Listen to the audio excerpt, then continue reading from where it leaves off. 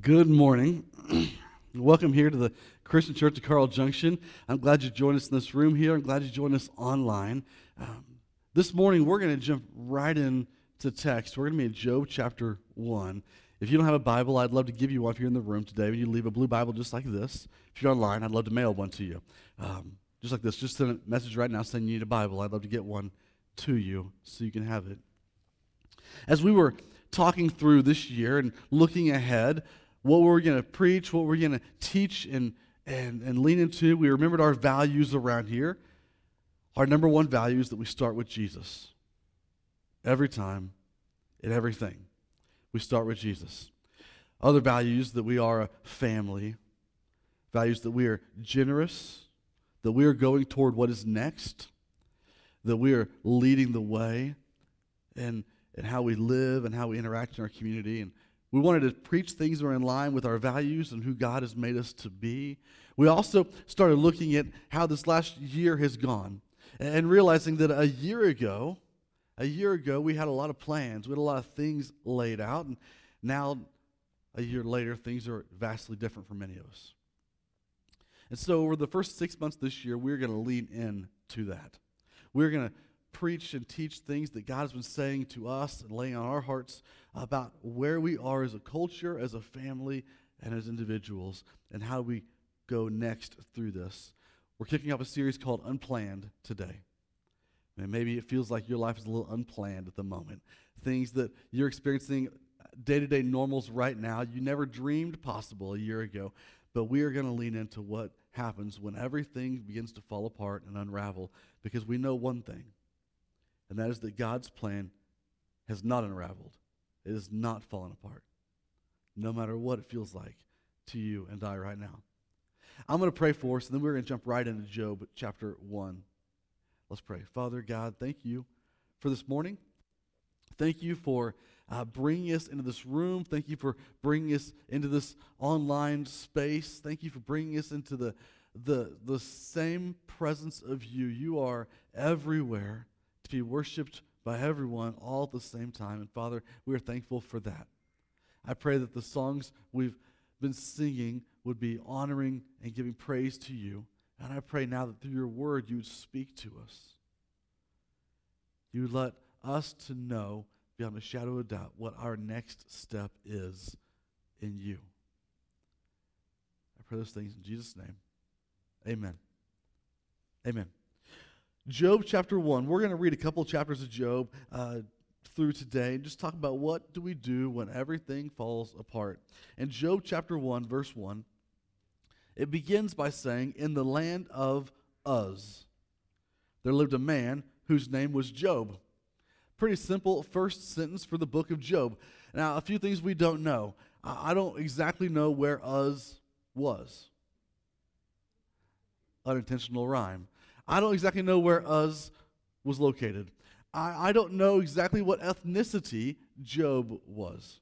I don't know what religious affiliation he was. But I do know some things about Job's character, because the book of Job tells us these things right here about Job's character. We read in the next sentence, it says, "This man," that is Job, "this man was blameless and upright. He feared God and he shunned evil." We know that about Job. We know some things about his family. He had 7 sons, he had 3 daughters, and he owned 7,000 sheep, 3,000 camels, 500 yoke of oxen, 500 donkeys, and had a large number of servants. Things we learned about Job right away. We know he was blameless and upright. He was not filled with sin, but he was filled with character. Character that reflected and honored God no matter what he knew of God. His character honored his Creator. We know that he had a large family. We know he had livestock, a livelihood, probably a lot of property. We know he's married. We know some things about Job right here. And the next sentence tells us that Job was the greatest man among all the men, all the people of the East. He was the greatest man among all of them. He was honored. He was listened to. He had a lot of influence. When he spoke, people did what he said because he had influence, because he was the greatest man of all the people of the East. The next paragraph tells us a little bit about Job's customs. It says that his sons used to hold feasts in their homes on their birthdays, and they would invite their 3 sisters to eat and drink with them. And when a period of feasting had run its course, Job would make arrangements for them to be purified. Early in the morning, he would sacrifice a burnt offering for each of them, thinking, perhaps my children have sinned and cursed God in their hearts. This was Job's regular custom. So the first 2 paragraphs of the book of Job tell us some things about who Job is. He's a man of character. He's a man of influence. He has a large family. He wanted his family to be pure. We know he's blameless and upright. He feared God. He trembled before God. He trusted God. And he shunned evil. And the thing we're going to learn about Job is something we've maybe learned about ourselves as well. It's that trusting God is easy. It's easy to trust God when everything is going your way. Job right here, it's easy for Job to trust God when everything's going his way. His family is thriving, his business is thriving, his home is doing great, everybody's doing what they're supposed to do when they're supposed to do it. It's easy to trust God when everything is going your way. Maybe you've watched before on TV. You've turned on TV to an awards show, the Oscars or the Grammys, or maybe you watched the Super Bowl or a World Series and you've seen an athlete that's won, a celebrity that's won an award, a singer that put out a hit record, a big album, and they get interviewed. How often do you hear them say, first of all, I just want to thank my Lord and Savior, Jesus Christ. Now, I'm not trying to mock the person that says that. But how often do you hear those words in a moment of victory, in a moment of everything's going right, and then you turn on the song that they wrote, or you watch the words they shout in the end zone celebration, or you see something else, and their life doesn't reflect that they're trusting God. Their life reflects that they're doing their own thing to build their own name, to build their own kingdom, to get their own wealth, to get their own celebration. It's easy, though, when things are going well, to turn and say, I want to trust God. So when someone tells me they trust God, I don't want to hear about the celebration. I don't want to hear about the victory. I don't want to hear how everything's going so great. I want to hear about the struggles. If you come talk to me and you say, Adam, I'm just trusting God with everything I have, that's great. Tell me about the struggles. Because in my experience, when we're trusting God, struggles come along. In my experience, when I'm trusting God, things get hard.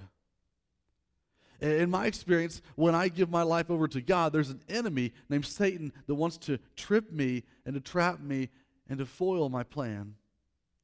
Things get hard. Trusting God is easy when everything goes your way. But it's in the pain, the struggle, the suffering, that is the test of your trust. That is what says if your trust is real or not. Job trusts God. I don't think there's anything in the text to say otherwise. But Job is about to go through some difficult times. In the very next verse, the focus of the story, the camera moves from Job to the throne room in heaven. And it says one day the angels came to present themselves before the Lord. They came to be before God, and Satan also came with them. The Lord said to Satan, "Where have you come from?" Well, Satan answered the Lord, "I've come from roaming throughout the earth, going back and forth on it." Well, what in the world is Satan roaming the earth for, unless he's looking for people to attack? We know that in 1 Peter chapter 5, we know that our enemy is like a prowling lion looking for someone to devour. He's going back and forth across the earth looking for people to destroy. That has never changed from this day to this day. It's never changed. He says, I've come back from roaming the earth. And then the Lord says to Satan, he says, have you considered my servant Job? Have you considered him? There's no one on earth like him. He is blameless and he's upright, a man who fears God and shuns evil. And you know what God is doing right there? You know what he's doing? He's bragging on Job. He's telling somebody how proud he is of his kid, of his son, Job, his creation. In fact, as I read those words, I almost hear the smile come on God's face. He says, have you considered my servant Job? Have you considered it? There's no one on earth like Job. There's no one on earth like him, like my son. There's no one on earth. He's blameless. He's upright. He has high character. He does the right thing. He takes care of people. He fears God. He trembles before God. He trusts God, and he shuns evil. God is proud of Job. Just look at Job. And just in the last couple of weeks, at Christmas time, my three youngest kids, 4, 5, and 7-year-old kids, they got bicycles for Christmas. All three of them. It's chaos on Caitlin Circle right now. They got bicycles. None of them had ridden bicycles before. And so we went out to teach them how. All three bikes have training wheels on them. They're all three learning at the same time. And my 7-year-old gets on that bike and she's gone. No problem. My 5-year-old gets on that bike and she's real tentative and she starts off and she's going along and I'm kind of helping her along and then she gets it and she's gone. My little 4-year-old, he gets on there and he can't figure out how his legs work on the thing. And he's getting it now. He's starting to get it, but he's slow with it, right? But he's starting to get it. And we rode bikes for a while, and then it got dark like at noon because it's wintertime. And so we went and put the bikes up in the garage. And then the next day we got them back out again. And same thing. 7-year-old's gone, 5-year-old's gone, 4-year-old's kind of limping along on the road out there. And I'm like, come on, dude, I know you can do it. I believe in you. And then he started doing it on his own. He's slow still, but he's on it. I was like, yes! And I'm celebrating. I'm cheering. I'm jumping around the street like, yes! And then he tries to run me over. Because that's what 4-year-olds on bikes do. The next day, we get the bikes out again. I tell my 7-year-old, today's the day. Today's the day. Training wheels are coming off. I'm excited. She's not. She's like, no, Dad, please, Dad, no, Dad, please, no. I was like, no, I know better. My plan is better than your plan. You can't have training wheels forever, so they're off. She's like, no, put them back on. I was like, no. So we went to the road, and I held the bike, and she got on the bike. And I had the handlebar, and I had the back of her seat. And I said, let's go down the street. So we start going down the street there, and I'm like holding her, going down the street. And then she starts to straighten up, so I let go of the handlebar and hold the back of the seat. I let go. She crashes. She says, I knew I would do it. I knew I would crash. I said, no. I believe in you. I believe in you. We get back up. I hold the back of the seat. We run along behind the bike again. I do, and let go. She crashes. And we do this over and over and over again until one time I'm running along behind that bike, bent over like this, run down the street as fast as I can go. I'm not built for that, y'all. And so we're going down the street, and I let go, mainly because I'm about to die, and I let go. And she just keeps going. And I'm doubled over trying to catch my breath. And she's going down the street, and she gets way down the street and starts to turn around. I think she was turning on accident, but she was turning around. And then she sees I'm way back here, and she's like, you let go. And I'm like, I let go. And she rides back up to me, and we're cheering, arms in the air. We're celebrating. We're high-fiving. It's a party out there. Then she tried to run me over. Because that's what kids do on bikes. And it's a celebration. And so then my wife gets home, like, Grace, you got to see this. And so we get little pictures of her on our bike, and we're celebrating. Because that's what parents do. God made you, and God made Job. He wants to celebrate with you. He wants to be celebrated by you. And when Satan comes into the throne room and tells God, I've been roaming across the earth looking for some of your kids to destroy. God says, have you seen Job? I don't think you'll find him so easy. I'm proud of this one. This one here's got to figure it out because he's learned that if he just trusts me and he just shuns evil, that he can endure anything. He can endure anything that comes his way. Have you seen him? He's got a big smile on his face. Satan. He's an arguer, right? He's an arguer. He comes back at God, and in the next verse, verse number 9, he says, Does Job fear God for nothing? Have you not put a hedge around him and his household and everything he has? You blessed the work of his hands. So his flocks and herds are spread throughout the land. But now stretch out your hand and strike everything he has, and he will surely curse you to your face, because that's the kind of life Satan lives. Everything Satan does is selfish, and so he assumes everybody else is selfish. He says, if you just strike down all of Job's stuff, he'll curse you. If you just take away the things that make him happy, he'll curse you. His trust isn't real. Just let his things go away. So the Lord says to Satan, very well then. Very well then. Everything he has is in your power, but on the man himself do not lay a finger. And then Satan went out from the presence of the Lord. Do not lay a finger. And then it says, one day, this sad discourse, one day, when Job's sons and daughters were feasting and drinking wine at the oldest brother's house, a messenger came to Job and said the oxen were plowing and the donkeys were grazing nearby, and the Sabeans attacked, and they made off with them. They put the servants to the sword. I'm the only one who has escaped to tell you. And now Job is trying to wrap his mind around this. He has now lost his oxen and his donkeys and all the servants that were watching these animals, these livestock. But while he was still speaking, another messenger showed up and said, the fire of God fell from heaven and burned up the sheep and the servants. And I'm the only one who has escaped to tell you. And so now Job's trying to wrap his mind around that. The oxen, the donkeys, the servants, the sheep, those servants, they're all gone. But while he was still speaking, another messenger came and said, the Chaldeans formed 3 raiding parties and swept down your camels and made off with them. They put the servants to the sword. I'm the only one who's escaped to tell you. So now it's the oxen, the donkeys, the servants, the sheep, those servants, the camels, those servants, they're all gone. But while he was still speaking, yet another messenger came and said, your sons and daughters were feasting and drinking wine at the oldest brother's house, when suddenly a mighty wind swept in from the desert and struck the 4 corners of the house. It collapsed on them, and they are dead. And I'm the only one who has escaped to tell you. And right there in 4 short paragraphs, Job has lost everything. He lost his livestock, his servants, his livelihood, his home, his children.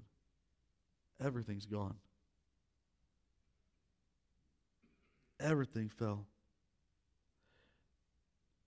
But we have to take note.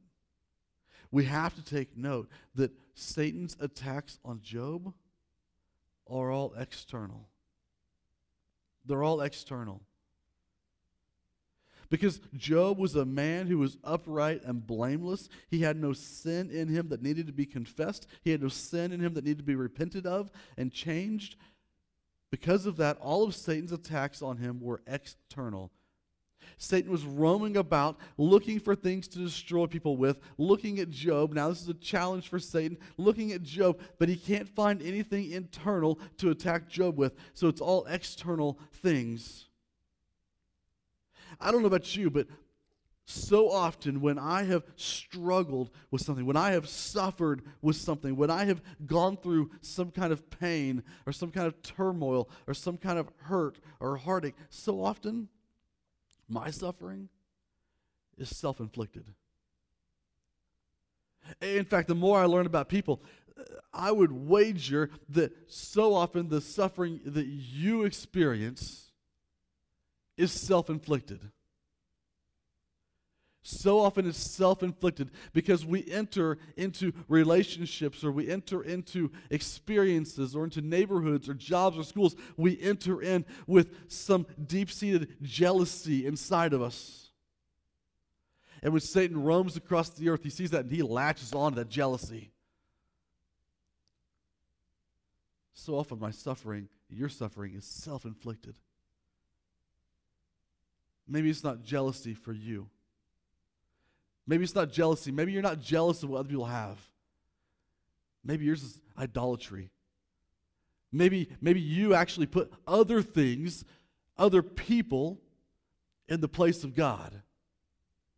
And you pursue that thing, that dollar sign, that person, that relationship in place of God. And sure, you give lip service to God and you worship Him in song, but when you turn and you walk out of the room, you know that you're really pursuing something else. Your suffering is self-inflicted. Maybe for you it's sexual immorality.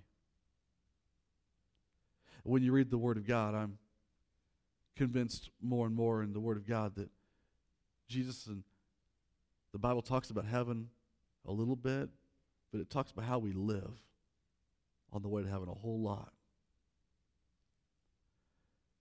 And over, it's very clear not to sin sexually. Any sexual encounter, period, that's not with your spouse is sexual immorality. It's a sin. Whether that's an affair or that's pornography or that's just lust or just thoughts or whatever it is, it's sexual immorality.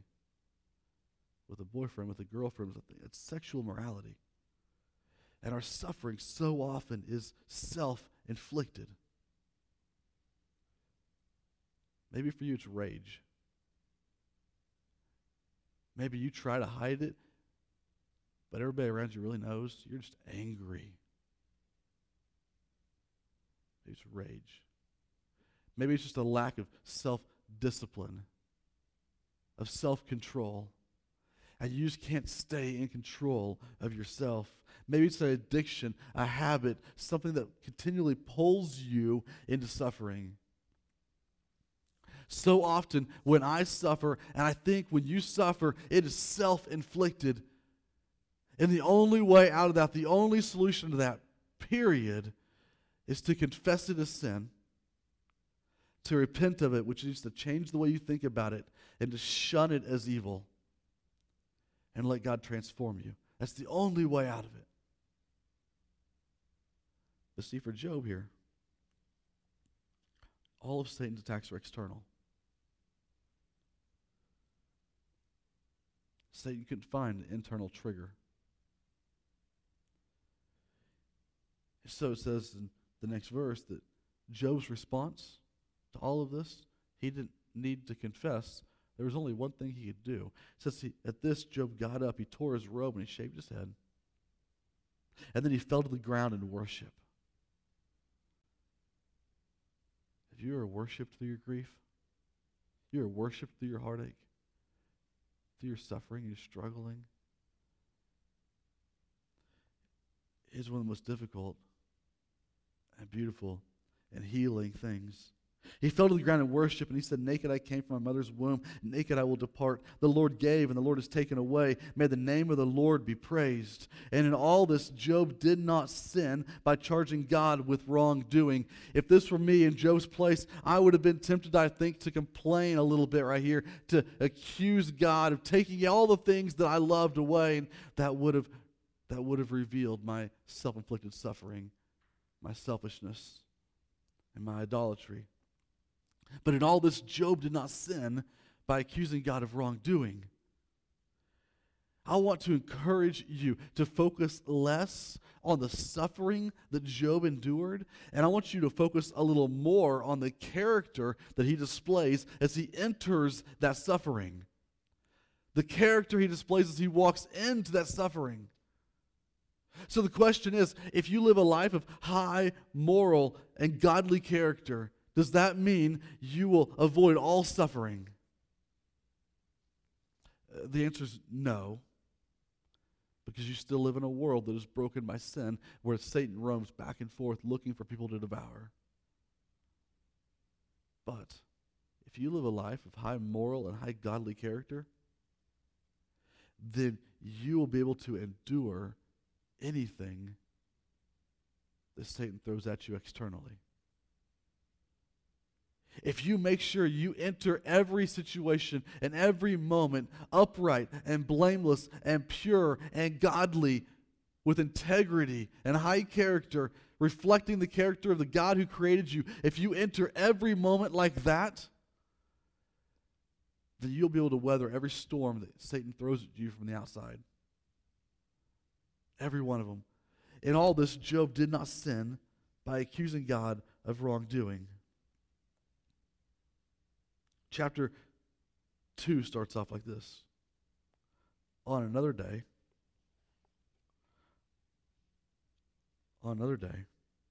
the angels came to present themselves before the Lord. And Satan also came with them to present himself before him. And the Lord asked Satan again, where have you come from? Same question. Satan answered, from roaming throughout the earth, going back and forth on it. Same answer again. Same answer. I'm looking for someone to devour. Nothing changes.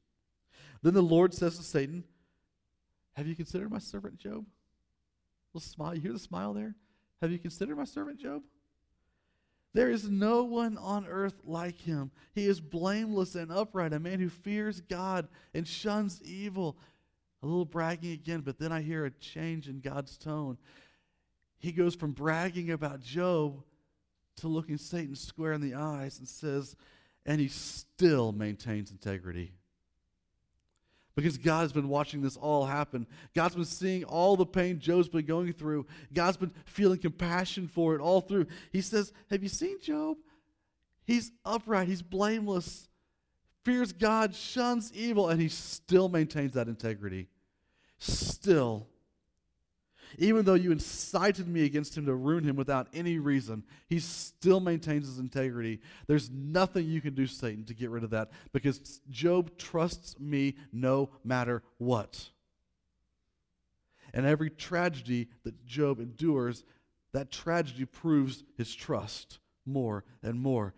He still maintains his integrity. Satan replies back, skin for skin. A man will give all he has for his own life, but now stretch out your hand, strike his flesh and bones. He will surely curse you to your face. Because again, Satan lives in a world where it's self-centered. Make him sick, then he'll curse you. The Lord says, very well then, he's in your hands, but you must spare his life. So Satan went out from the presence of the Lord. He afflicted Job with painful sores from the soles of his feet to the crown of his head. And then Job took a piece of broken pottery and he scraped himself with it as he sat among the ashes. That's not a pretty picture, is it? Scraped himself with a broken dish.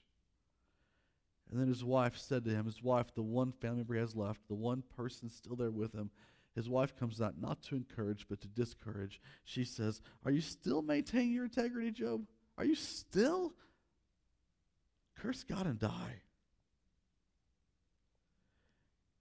Job says, you're talking like a foolish woman. Shall we accept good from God and not trouble? I'm going to trust no matter what. In all this, Job did not sin in what he said. Trust isn't always pretty, but it always perseveres. Trust isn't always pretty, but it always perseveres. For Job, this is not a pretty moment. Job was sitting there in the ashes of his home, in the ashes of his livelihood, in the ashes of all of his plans. Everything has come unraveled. The greatest man of all the people in all the East is now sitting on a rock in the middle of the ashes of his life, scraping his sores with a broken dish. Trust isn't always pretty.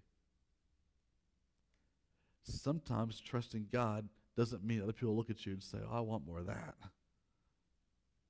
Sometimes it's not pretty, but it always perseveres. Because trust is not dependent on your circumstances. It's dependent on the one you put your trust in. And he hasn't gone anywhere. Trust isn't always perfect, but it always perseveres. Job, if you were to read through the rest of the book of Job, and I would encourage you to do so, if you read through the rest of it, 3 people that call themselves friends show up, and they begin to argue with Job and talk with Job, and they begin to complain with Job, and they encourage him to curse God, and Job complains a little bit. It's not a perfect trust. Job has some serious questions here. What happened to the plan, God? What happened to the life, God? What happened? I thought I was doing the right thing, God, but how'd this all fall apart? Trust isn't always perfect, But it always perseveres because trust is not dependent on the circumstances, the situation you find yourself in. Trust depends on the one you put it on. And Job says, I'll trust no matter what, even when it's not pretty, even when it's not perfect. And if you keep reading through Job 3, 4, 5, 6, 7, 8, 9, 10, 20, 30, 35, 36, 37, all these 37 chapters, God never speaks. And Job is just yelling into the storm. He's just yelling into the storm of his life, where are you? His trust hasn't wavered, but things aren't pretty and things aren't perfect, and there's ashes of plans in life all around. Where are you? And then we get to Job chapter 38, and it's my favorite chapter in the whole book of Job. Now, in Job 42, at the end, we read that God blessed Job more in the end than he did in the beginning. He had another family. He had even more money, even more livestock. Things were greater then than they were in the beginning. But that's not my favorite part. Job 38 starts off this way. Then the Lord spoke to Job out of the storm. Man, I love that. I love that. Then the Lord spoke to Job out of the storm. The day the house fell down, and his kids were inside, God was silent. He wasn't gone, but he was silent. The day that the enemy took all the livestock and killed the servants, God was silent. The day that Job broke out in painful sores from the bottom of his feet to the top of his head, God was silent. And for 37 chapters, the storm rages out of control. And then the Lord spoke out of the storm. This is what he said. He said, "Who is this that obscures my plans with words without knowledge? Brace yourself like a man, Job. I will question you, and you'll answer me. Where were you when I laid the earth's foundation? Tell me if you understand. Who marked off its dimensions? Surely you know. Who stretched a measuring line across it? On what were its footings set? Or who laid its cornerstone while the morning stars sang together and all the angels shouted for joy? Surely you know, Job." And God speaks, and he speaks, and he speaks, and he doesn't stop speaking because he has things to say to Job, because God never went anywhere, and God's plan never went away. And it's in moments like this I have to remind myself that it's easy to feel like when my plans fail, it's easy to feel like everything's going to fall apart. It's easy to put too much weight on myself. It is easy to feel like the moments that I experience are the most important moments to ever exist. It's easy to feel like the events happening around me are the most monumental to ever happen. It's easy to turn the TV on, and every time I turn it on, there's some news anchor somewhere telling me about yet another unprecedented event. It's easy to feel like if it doesn't all go right like I want it to right now, it's all over. And in moments like that, I need to remember Job 38. When God spoke out of the storm. He says, "Where were you?" And I have to remember that I was nowhere around. I was nowhere around when God laid the foundations of the earth. I was nowhere around when God measured out the dimensions of the universe. You were nowhere around when God lit the first stars up. I was nowhere around when the angels first cried out in praise before the throne of God. I was nowhere around when God rescued his people from Egypt or Midian or Syria or Babylon or Persia or Assyria or Philistia or any of the other countless places that attacked them. I was nowhere around when God sent a bunch of shepherds to a stable to worship a baby sleeping in a manger. I was nowhere around when God walked his son out of a grave, victorious over death. I was nowhere around when God first sent his Holy Spirit with a rushing wind and tongues of fire to rest on his followers and inhabit his people. I was nowhere around. But God was. And he still is. And when it feels like my plan is falling apart, God's is not.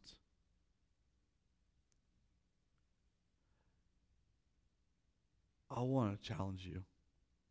If you've been following Jesus for any amount of time, I want to challenge you to focus less on the suffering of the moment and focus more on the character you walk into the moment with. Focus less on the problems that stack up and focus more on being a person who is upright and blameless and pure. And whatever sin is inside you that Satan is roaming, looking, trying to grab a hold of, you confess it and you get it out of your life and let God transform you so that you are ready to walk through any external storm that Satan throws at you. I want to invite you, if you've never followed Jesus, today to grab the lifeline that he has tossed out of the storm to you, saying, I want you to be mine, because he loves you like a dad with his kid on a bicycle in the middle of the street. He knows he's given you everything you need. He just wants to help you figure it out. He wants to celebrate with you. He wants to be celebrated by you. His love and his pride in you is not resting on what you have to offer him. It's on who you are. So today, surrender to Jesus and step out of the storm and step into his family, into his kingdom, and say, make me new again. Today, I invite you to do that. If you never followed Jesus, I would love to talk with you at the end of our service at the Next Steps table in the lobby. Message us right now. We'll have an online discussion. I want to talk with you about following Jesus. If you've followed him for a long time, then today, your next step is just forget about the suffering. Just forget about the struggles. Just block it out. And you say, I'm going to be a man, I'm going to be a woman who is upright and blameless, with high godly and moral character. I'm going to maintain my integrity, and I'm going to trust God no matter what. Because God's plan is not falling apart. Let's pray together. Father God, I ask that you would continue to speak to us as we prepare to leave this room in a little while. As we prepare to turn our screens off and to move on in our day, I pray you would continue to speak to us. I pray, Father, you'd remind us that you are our Father and you are our King. And you have a place for us and you have a job for us. And I pray we would block out the attack that Satan has thrown. Ignore the unravel of my plan. And that we would trust you no matter what. I pray in Jesus' name. Amen. Let's stand. Let's sing one more song together right now.